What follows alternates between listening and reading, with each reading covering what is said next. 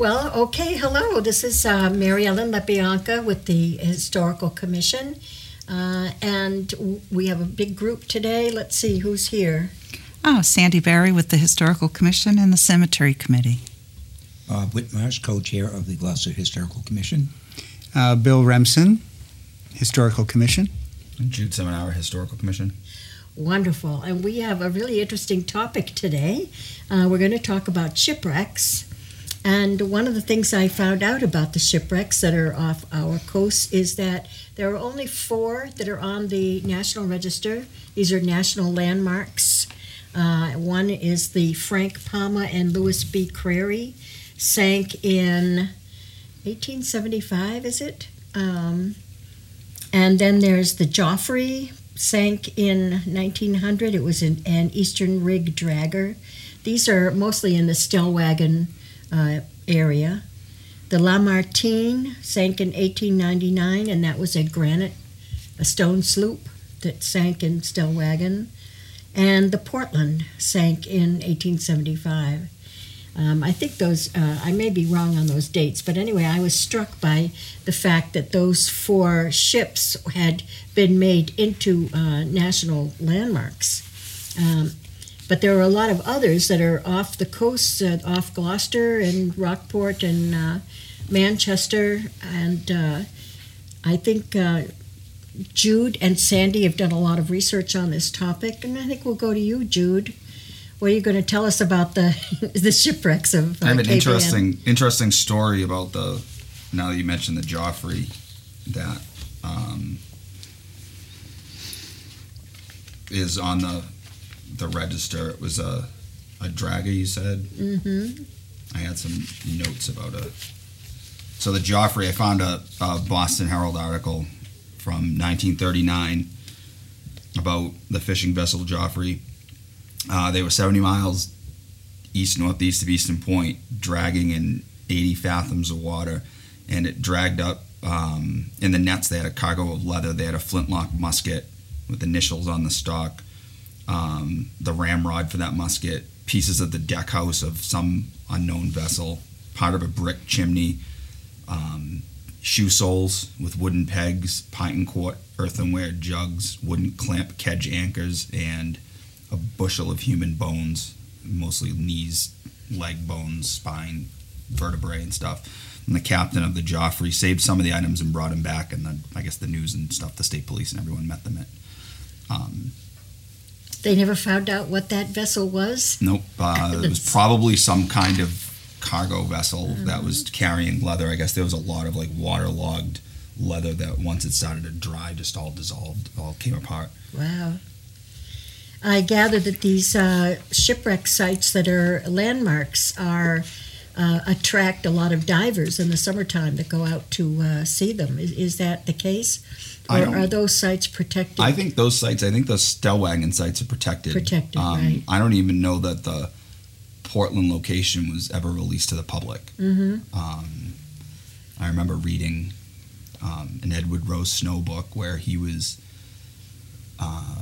talking about like directions to find like bearings. He had bearings off of Provincetown for the Portland. Obviously wasn't in the right location because it's closer to Cape Ann, where I'm pretty sure the last sighting was as it was being blown around in the Portland gale. It was being blown around somewhere off Thatcher's Island and drifted out to sea. I think the speculation is that it drifted out to sea into the Stellwagen Bank area and went down. I know bodies washed ashore as far away as Cape Cod. I want to say the quarterboard with the nameplate came ashore down in Cape Cod somewhere. I think I've seen a picture of it on someone's house. But I don't know that much else. It's funny. I've been trying to track down this shipwreck with Gloucester schooner that was called the White Wings, which my guess is that it's someone hoaxed. Someone pranked him. They found a letter in a bamboo tube washed ashore saying that the Gloucester schooner White Wings was sinking. They were abandoning ship on a raft, and it gave some names, and I haven't been able to find about whether those people, I've not found anything in the records whether they were real or a vessel called the White Wings. Oh, how interesting. So it might have been someone's kind of gruesome hoax. Well, that's not unknown. A lot of fields have hoaxes. I know from archaeology, it crops up all the time where somebody has planted an artifact in a site to be discovered, and it's unfortunate, but I guess those things happen. But we do have a lot of shipwrecks that are open to the divers, that are accessible, I guess. I think the most common one's the Chester Poling, which is right off of like Easton Point. I think it sank in the 70s. Chester Poling, P-O-L? Poling, P-O-L-I-N-G. Ah. It broke apart when it was in a storm. I think it was 1977. It was a coastal tanker was coming up and started to take on water and sink. And that's, I think, is like the most popular dive spot. I'm not a diver, but I think it's the most popular dive spot. I see. Like wreck dive in Gloucester, right? Because you can get like a 90-foot dive, and I think the other section's in like 180 or 200 feet of water. I have a question, just a general question. I mean, we've had, obviously people have been sailing in these waters around Gloucester for hundreds and hundreds of years, and we know that there have been countless shipwrecks. Is there any overall source to list all these shipwrecks? And, is there a publication that describes them? So, in the 60s, I think he was a Rockport High School student, Paul Sherman, as a hobby, started acquiring shipwreck information, and it kept things on, I think they're on index cards, and the Massachusetts Board of Underwater Archaeology has those files. They're not, to my knowledge, open to the public, available to the public. I mean, there are places you can look for them. I mean, in my research, I have I just scoured news records, diaries, letters, stuff like that, and just made notes. I mean, I have a half of a paper crate of scraps of paper that have shipwreck stuff on them. But I don't think there's any kind of official like public database. It's something that if I have eventually more time, I'd like to pack all that stuff together. If you go online, there is a list of shipwrecks of Massachusetts, and there are maybe 10 or 12 ships that were wrecked off of Cape Ann, either off Rockport, Gloucester, or Manchester. But most of them in the 1900s. There are only a couple listed that are earlier. So it seems like it's it's not a coherent record. You have to look around and poke around to find things here and there to put together. What was the website for that? It's called Shipwrecks of Massachusetts. I mean, I just did a keyword search. Good old Google brought me to that. Well, I did one similar to that, and it's called wreckhunter.net. Wreckhunter.net, Yeah, okay. And that comes up with Shipwrecks of Massachusetts, which could be similar to the one you have. One I've got. And the archives also has a list right on our city site. Oh, and, good. I think Captain Ray Bates, Yes. who is one of your fan, did a wonderful presentation and has written at least 2 books that I know of.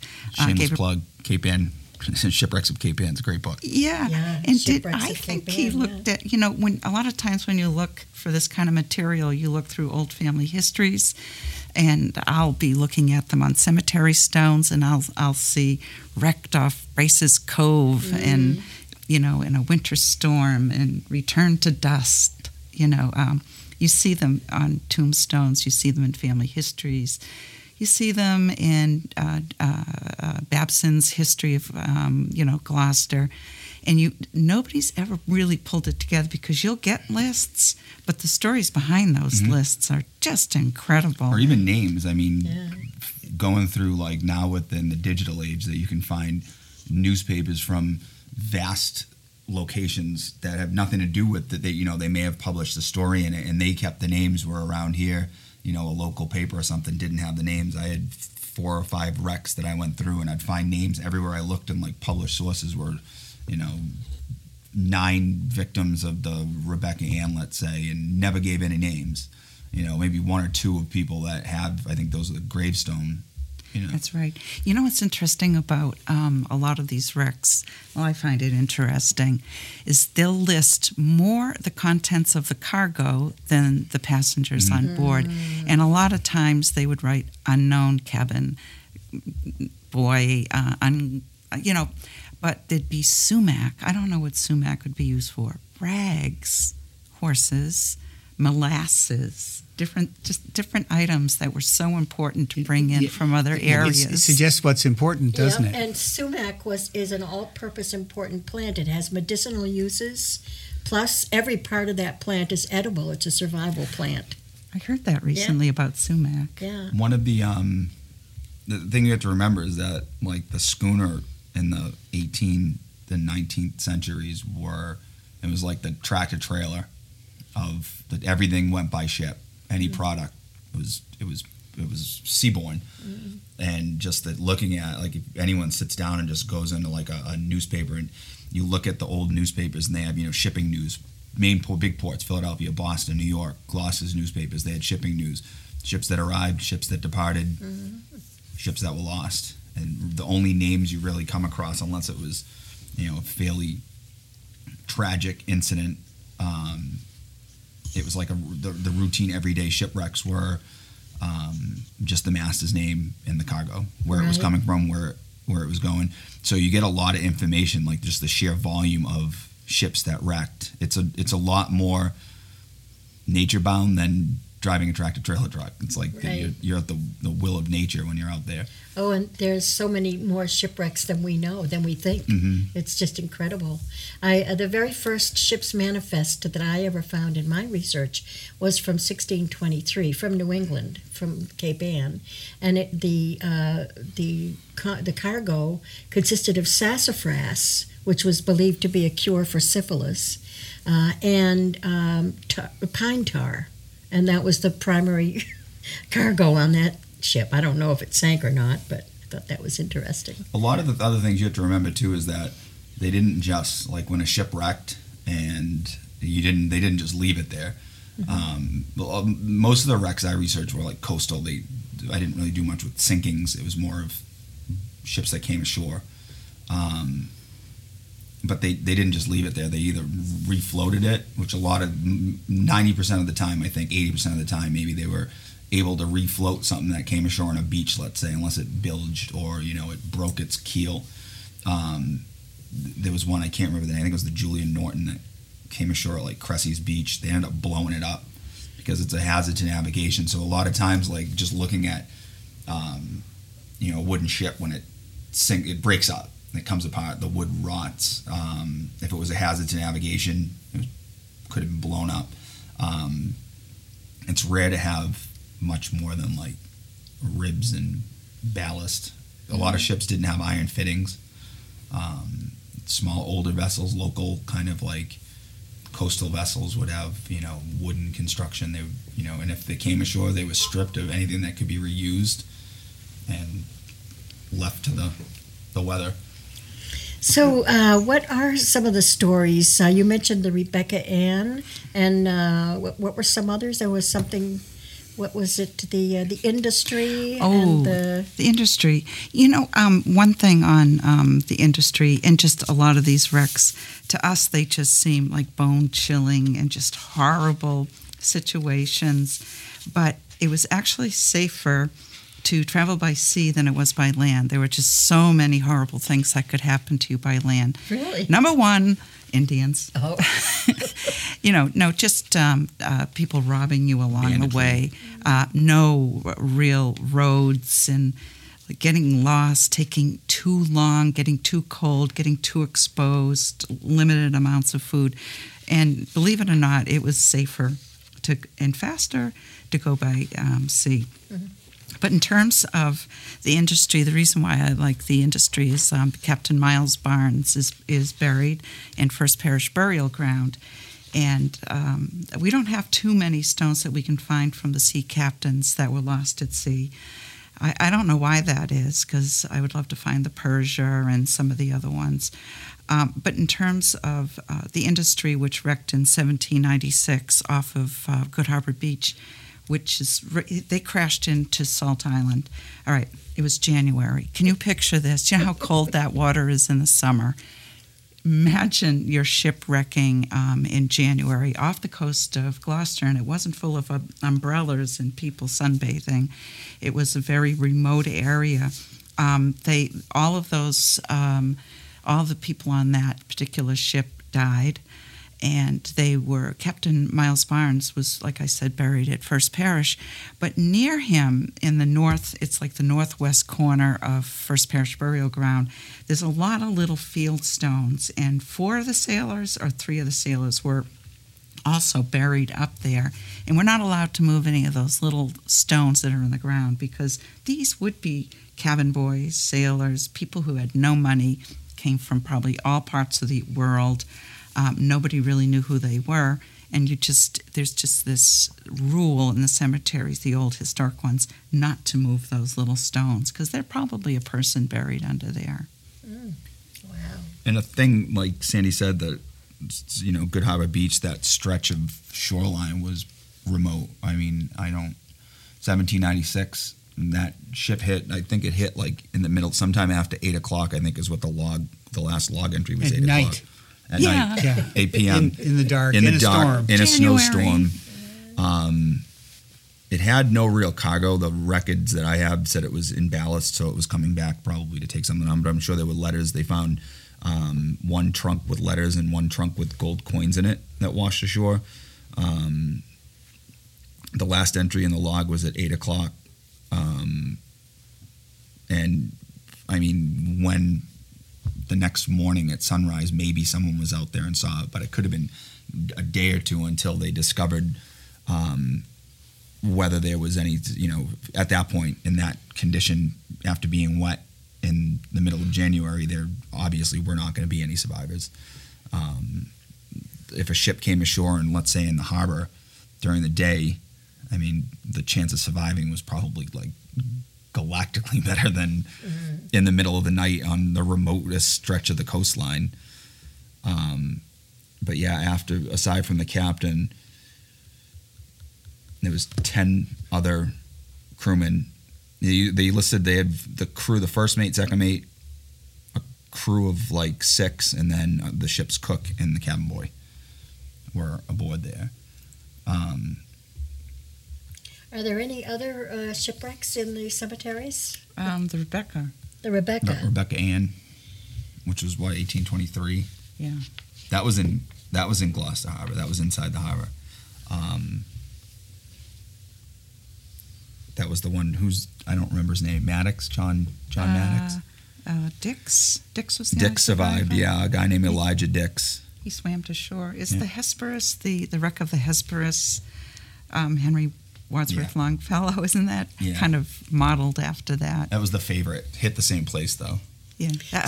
Wait, let me get this straight. The Rebecca Norman's was the Woe. model for the wreck of the Hesperus? No, there was a ship, the favorite, during the hurricanes, the triple hurricanes in 1839. That was called weren't those the cataclysmic storms Yep. that were written about? Oh, Yeah. I see reference to the cataclysmic storms. 1938. 1938. 1839. 1839. 3 hurricanes, 3 1839. storms, like gales, 3 severe snowstorms hit the coast in like beginning of December or middle of December, end of December, and then beginning of January. Like it was, triple. It was essentially like one big massive storm, and it devastated the coast. Absolutely devastated the coast. But the Hesperus was in Boston. I think it was driven ashore at like Long Wharf. I think it was a brig. The brig favorite hit Normansville Rock, and I guess the story goes Longfellow couldn't sleep and had read about it and started writing the poem, and he never actually saw Normansville.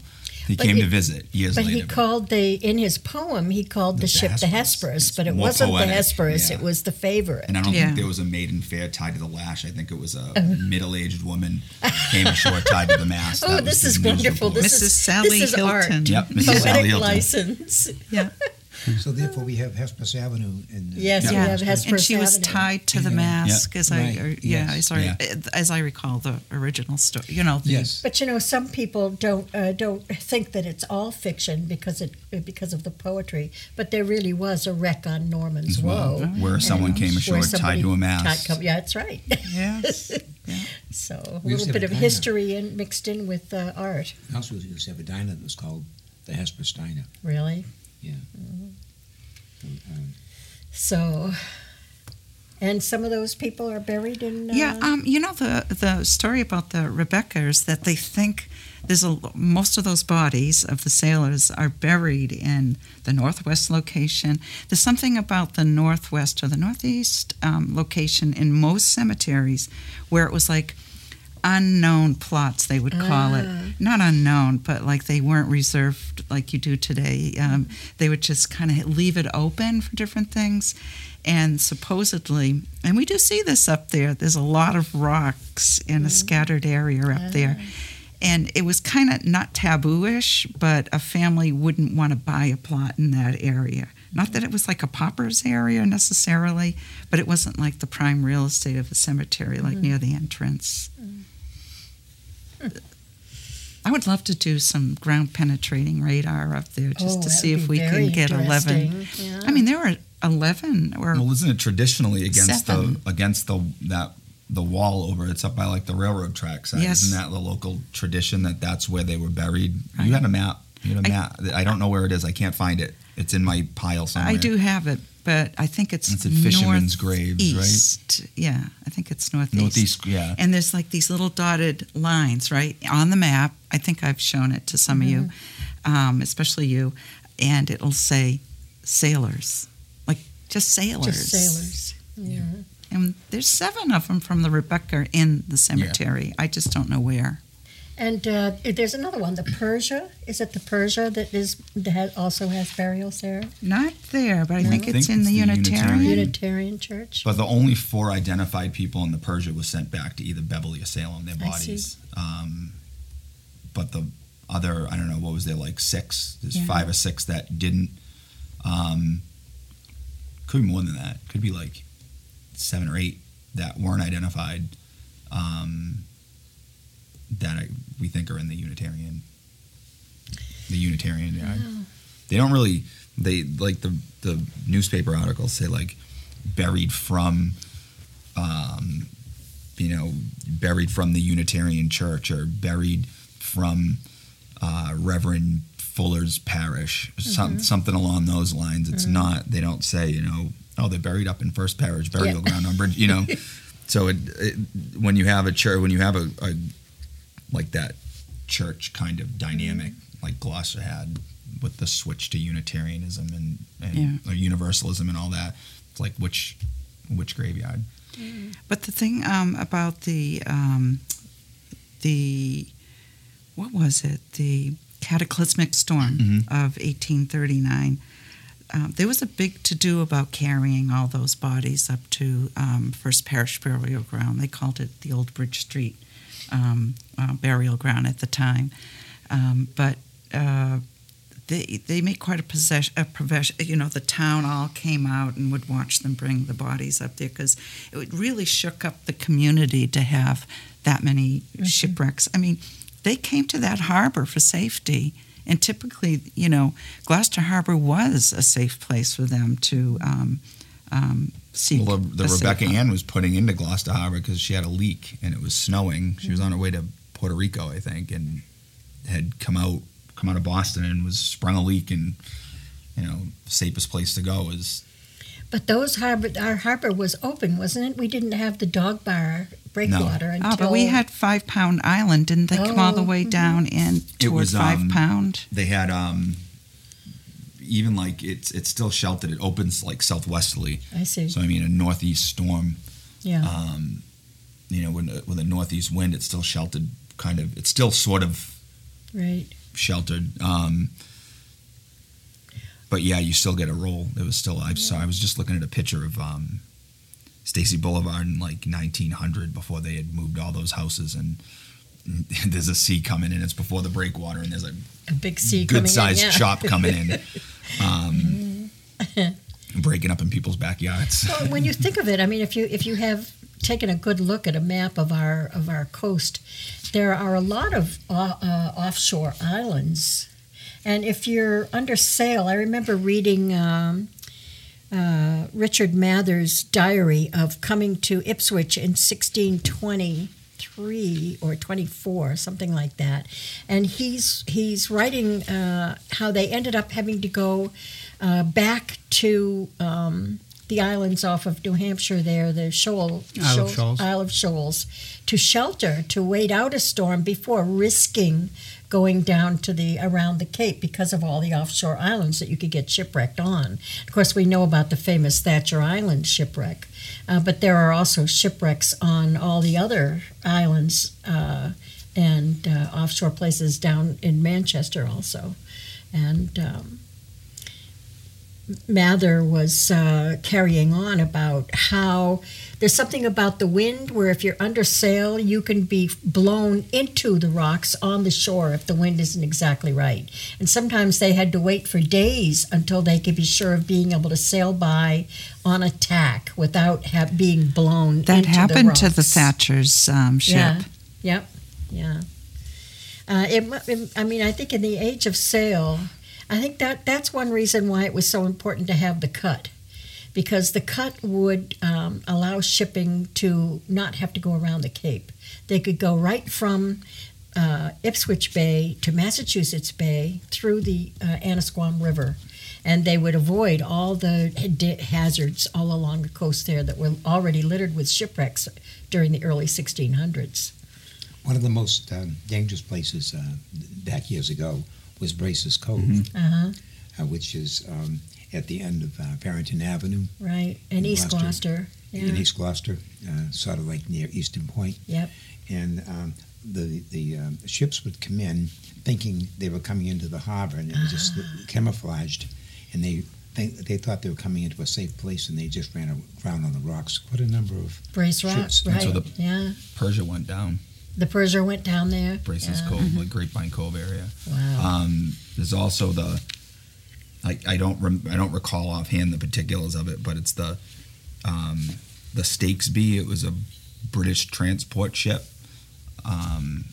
during the Revolution. I want to say it was being chased by a privateer, or it was captured by a privateer and was being brought back into Gloucester, and it went aground in Brace's Cove, and the militia seized it and took a bunch of stuff off of it and then burned it. I think it went off. I think it was BMO Ledge. It ran on BMO Ledge, which is the BMO Ledge is renowned for shipwrecks. Yeah.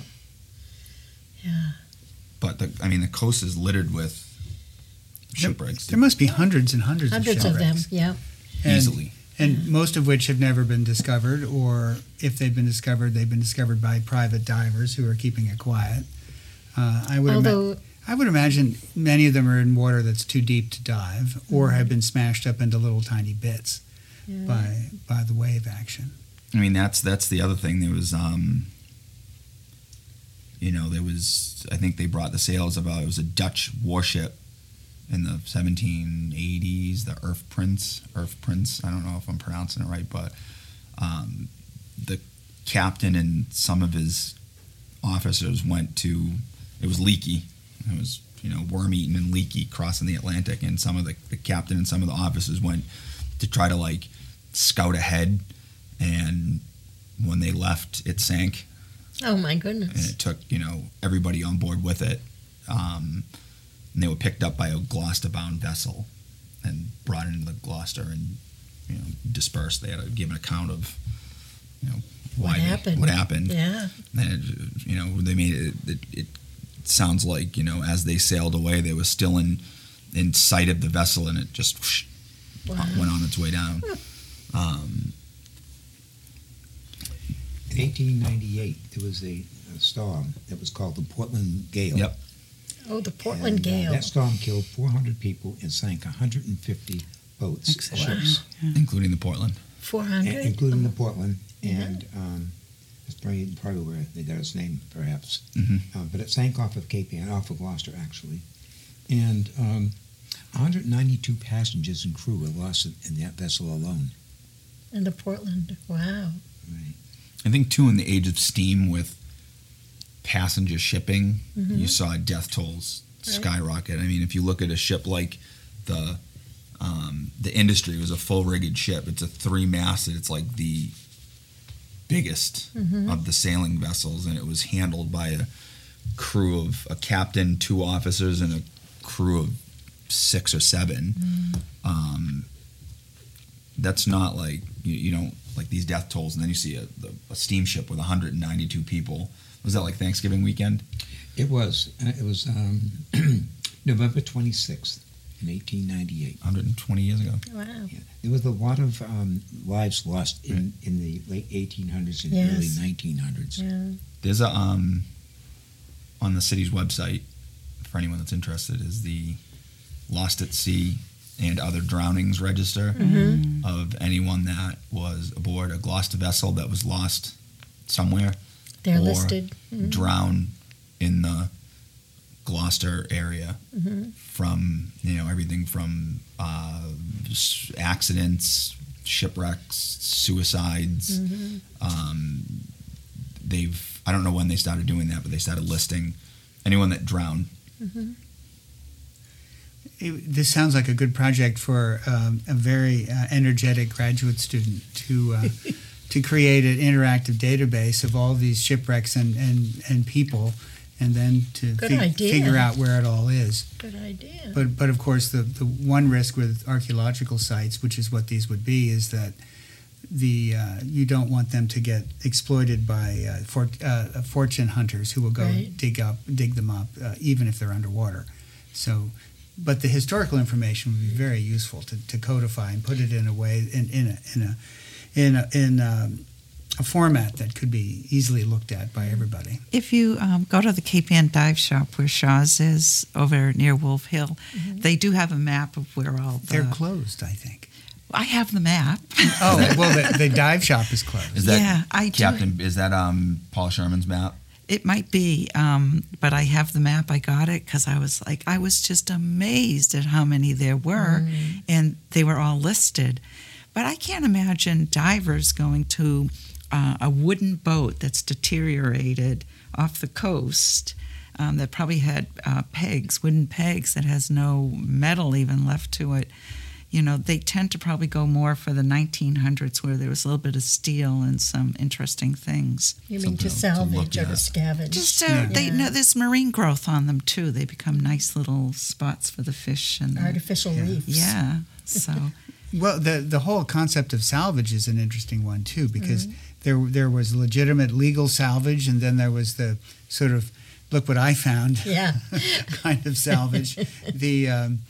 And this was obviously going on from the very beginning of time, and I'm sure there's some fantastic stories about that. I recently learned that over in Annisquam, the people doing the restoration of the Harridan House, which dates to the late 1600s, as they were working on the building, they found a large timber that had been incorporated into the wall as a structural element, as a post.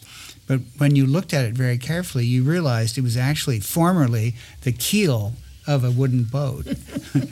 I feel bad because my pool house out back, we bought the house, and the neighbor came over next door and said, that pool house you have was made out of old timbers from an old wreck that they salvaged. And never occurred to me back then to say, which wreck? Yeah. There's a picture of at the Cape Ann Museum. They have a binder of photos. I want to say it's Martha Hale Harvey was the photographer from turn of the century. Annisquam. Yep. There's one called The Wood Gatherer, and it's this older gentleman. He kind of looks a little bit sea-worn, carrying a big curved piece of timber, and I got it, and it's over on they said Coffin's Beach, and then I was researching that wreck that came up about 4 years ago, and was digging through old photos and stuff, and it's called The Wood Gatherer they said Barn Rocks Beach, which are the rocks off between like Wingasheek and Coffin's Beach, and then Wood Gatherer at Coffin's Beach. So it obviously struck out. So I zoomed it in, and you can see several shipwrecks in the back in various states of decay, and it looks like he was going and cutting pieces of the shipwreck up for firewood, Right. or to repurpose to something else. There's some wonderful historic photographs in the Annisquam that the Annisquam Historical Society has. That's in that old firehouse there on Leonard Street or Walnut Street in Annisquam, and the shipwrecks include, for example, the Mexican, which was from Bucksport, Maine, and it's up on the rocks somewhere in Annisquam. So by the lighthouse. Is that where that was? So I think it went up on the rocks near the lighthouse. Library of Congress has a good picture of it. Yeah, they're beautiful, beautiful Postcard or photographs. something. And people were swarming it, trying to salvage bits and pieces of it, spars and so on. Another one, I heard a story from Charles Nazarian who told me, I may have gotten this wrong, but it's a neat story, that the Unitarian Church here in Gloucester was built with wood. That there was a ship full of timber coming from, I don't know where, maybe Nova Scotia or someplace, that ran aground, and suddenly they had all these timbers lying around, and that's what they used to build the church. To build the church. Well, it's funny because if you read, it's not funny, it's kind of sad, but if you read newspaper accounts like the day after a storm, the listing of things that washed ashore without a vessel and, no bodies, but I read about things like, I think they're called shooks. They're like pieces of the components of a box, barrel staves, laths, limes, lemons, rags, and stuff that rags they chopped up and made paper. It's it was a commodity at the time. Sumac again, all sorts of stuff just washing ashore after a storm. Something sank. Or a deck load washed off, right? Some imperiled vessel. Well, that's like I think there are a lot of shipwrecks involving the stone sloops that came out of Pigeon Cove and Lanesville and Bayview. They would be either overloaded or the granite blocks would shift, kind of like on a present day cargo ship. If those boxes aren't aligned just right, they change the balance of the vessel and it goes over. And I think there are a lot of cases of those stone sloops quite close to the harbors. Right, and they would load those up so much. Right up to the gunnels. Right up to the gunnels with no freeboard. And it's like, hope there are no waves. There are some wonderful photographs where you can't believe that ship is actually going to sail with only a few inches between the edge of the boat and the water. What could go wrong? Yeah, really. Well, I guess granite is a very heavy commodity. Yeah. So you mentioned that you knew of an interesting shipwreck involving a plane. Is that? Oh yeah, it's funny. There's a couple plane crashes. Plane crash shipwrecks. Is that a plane wreck? Plane wreck. Plane wreck. One was a Coast Guard, which I think they salvaged. It was a Coast Guard seaplane that was taken off from 10 Pound Island back when there was a seaplane base on 10 Pound Island to chase down the rum runners.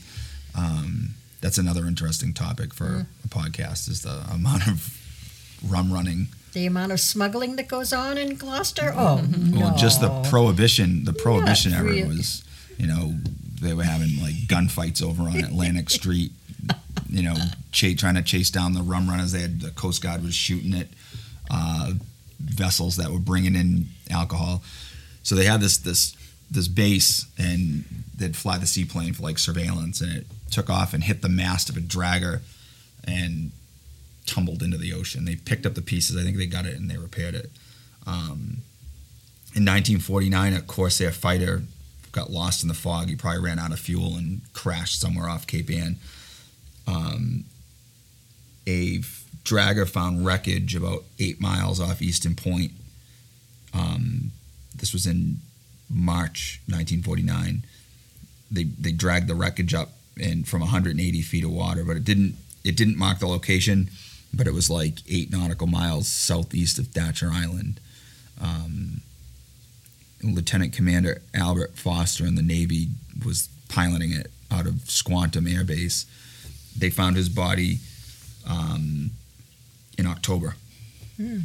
They thought he was, they assumed he was in the plane, and maybe after the plane started to break apart, he drifted out. But a fishing vessel, the St. John, found the body about the same distance from shore where the plane crashed.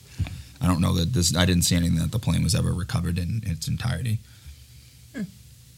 which would be an interesting find for some diver. How about ancient pirate and treasure ships? I know the public's always interested in these more dramatic stories. The only two Cape Ann pirate stories I know are the Squirrel. The squirrel, oh yeah. What's the story of the squirrel? I forget his name. John Phillips was a pirate. Yeah. Captured the Squirrel, which was a fishing vessel. It was one of the Harridans. Andrew Harridan, Millard Fillmore, president's grandfather, was on board. The story is the vessel wasn't finished. They were doing like some of the interior work as they were on their voyage, and the Harridan and Fillmore retook the ship. They hatcheted the pirates. They tossed one overboard and they cut the pirate Phillips' head off. Sailed back in with prisoners and the dead crew. The island where the railroad bridge comes off over by the Heights, where the railroad bridge crosses, used to be called Hangman's Island. I don't know that anyone was ever hanged there, but there was, the local lore was that's where one of the pirates, the dead pirates, was gibbeted. I don't know how much truth there is to that. I don't even want to know what that is. That's where they hang them. I don't want to know what that is. But I do know that Philip's head was carried around town on a spike to everyone's imagination, and the spike was then put on one of the forts, but I don't know if it was Stage Fort or the fort on the other side of the harbor. But I do remember reading about that. And I think it was Andrew, the one down in Planter's Neck. Harridan. Is that Harridan, really? It was a Harridan that was. Yeah. The other pirate is Captain Quelch, who took over he said the captain's sick and he died, so we buried him at sea and I took the boat. The more likely story is he killed the captain, who also warned the ship owners of the kind of ratty crew he had. Mm-hmm. Went pirating and met up with another vessel. I think it was called the Larimore Galley, off of, everything I've seen was Snake Island, Cape Ann. I had never been able to find it. And I was looking at Captain Southack's map. I think he was a pirate turned like naval cartographer, and he had Milk Island used to be called Snake Island. Oh. And they were captured. Most of the crew were captured off of that. I think two of the crewmen that didn't make the ship were kind of hiding out in Easton Point and turned themselves in. And then they were caught up on the Isle of Shoals. Samuel Sewell sent his, I guess, naval militia to chase them down. And they arrested all of them and they hanged them all in Boston. Wow. Yeah. Those are the only two pirates. Those are the pirates. Some of the money wasn't accounted for all the treasure hunters out there. It might be on Milk Island. Well, I know that during the early 1800s, during the Napoleonic Wars, it was very treacherous for the merchant ships going in and out of Gloucester because they had to avoid both the English Navy and the French Navy. And they were always, the stories that come from that era are trying to hide behind islands and sometimes getting shipwrecked on the islands that you're trying to hide behind in order to stay out of the way of the warships of the French and the English. And there's a wonderful journal by, I'm getting a horrible time with names lately, but it's in Annisquam and it's Saville. His name is Saville, which is an old Gloucester name, and he has a log in which he writes a letter. He writes all his letters and keeps copies of the letters, and he would put the same letter or a copy of the same letter on 2 or 3 vessels. With the idea that one of them was certain to be able to get back home to Gloucester, and that his wife would be able to find out how he was. He would be in Seville selling barley for his brother, or he would be in some other port, and things would happen. He would end up getting quarantined because of some disease, or he would be hiding out from the Napoleonic war vessels or something like that, and the letters would come back. So sometimes the wife would receive 2 letters that were identical, simply because the two of the 3 ships made it home instead of just one of 3. There's speaking of letters, that's the industry is Abigail Adams. I think it was a letter to John. She was writing about she hadn't heard from her son who was in England, and she said there was the wreck of the ship industry in Gloucester with Captain Barnes, and we may have had letters on board that we're not going to hear from. We don't know when we're going to hear from our son again. It's another collateral damage of a wrecked ship. Yeah, a wrecked ship has a huge impact on all the people involved, not just the victims, but the owners of the vessel and the people who produced the material being transported, the communications that may be on board, and so on. So it is a bigger picture than one usually thinks of. From a research point of view, too, it's like the big pitfall is it's the double-edged sword of local lore. Yeah. It either is a great hot tip to go digging deeper into something, and it could also be just a complete, smoke and mirrors. There's the wreck of the Dolphin, which was one of the first privateer captures. I think it was a English, it was a British vessel that had cattle on. I think it was cattle and sheep. It was off of Thatcher Island, and the militia rode out and captured it. And they brought it in, and the story is they brought it into Annisquam. It's in the naval records that it was captured, and the sheep and the cattle or whatever was sold, oxen maybe, something like that, was sold, and then it either burned at the wharf and was cut adrift, or it somehow was set adrift from one of the wharves over on Wheeler Point and sank in the Annisquam in the channel. Oh. And in the 60s, I was reading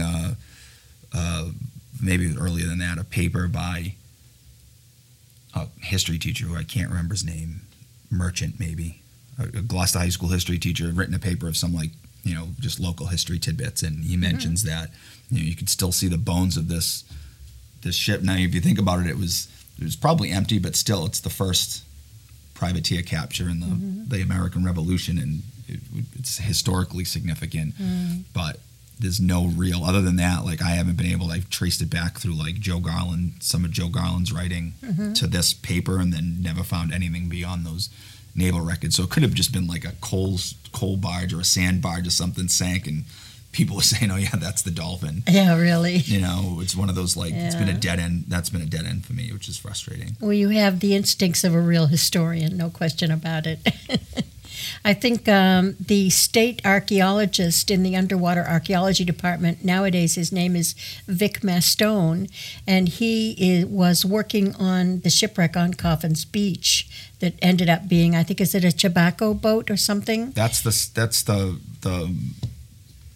guess. His intern was writing a master's thesis. Leland Crawford was writing a master's thesis and was excavating the wreck, and it was they believe it's a pre-Revolutionary War or Revolutionary War era tobacco boat, which is the precursor it's a local boat, it's a local style precursor to the schooner. Probably built in Burnham shipyard for all we know. Probably a Burnham's Yeah. Probably a Burnham shipyard boat. That was the common little 40-foot right 3-man crew. And there were 2 styles. One had a pointed prow, and one had a squared off. The stern, the square stern's the dog body, and the other then the one's pinky. The pinky. So the evolution, it evolved from a pinky's it's a larger with a. But it had a pointed. Yeah, it had a bowsprit, and it had that pinked stern. Like if you look at the Ardell is a pinky. The Lewis H. Story's a tobacco boat, which is closer to what was probably on Coffin's Beach. Right. And they were so common. It was like, basically like a car ride. They were so common that people didn't record. It wasn't newsworthy. Right. And another remote part of Gloucester is the West Gloucester beaches in the 17. Yep, very remote. 1770s, 80s, and 90s. I mean, it was all farmland. Right. I have my suspicion of what it might be, but I'm not positive. It's a real challenge to do underwater archaeology with shipwrecks. They often have to wait, and not just for low tide, but for the extreme low tides that happen only occasionally, or how often do they happen? I'm not sure, but in order to get out there to work. Well, that was the first. I tagged along on that, and that was kind of my entrance into shipwreck research, was that particular shipwreck, and I think it had to be at like a low, like a minus 1.5 tide, right?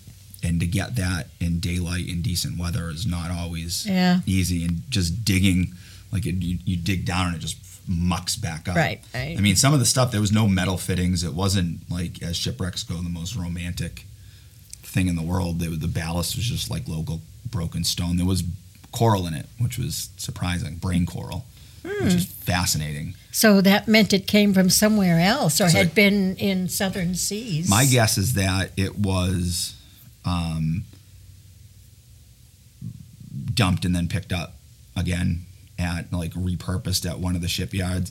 And I know that I think it was the Choate family in Essex and Gloucester, kind of back and forth. Josiah Choate's son, I think, is the captain of one of two boats that it could possibly be. But that shipyard, one of the ships that family had, made 2 West Indian voyages before 1784, which is when I think this is what wrecked there.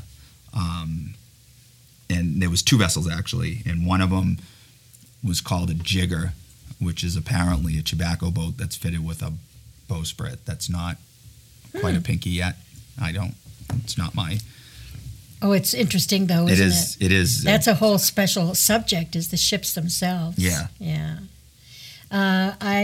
During in 1675 and 1676, there are a whole bunch of Gloucester shipwrecks, but they're not off of Gloucester. They're off of Bermuda and Barbados, where they were transporting slaves and Native Americans after the King Philip's War of 1675, 1676.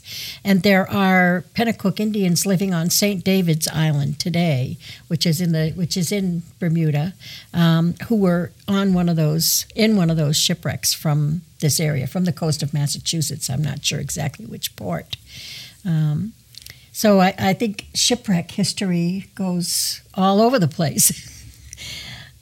Do you have any other special shipwrecks that you wanted to talk about? I do not. We've been talking for about, yes, Bob?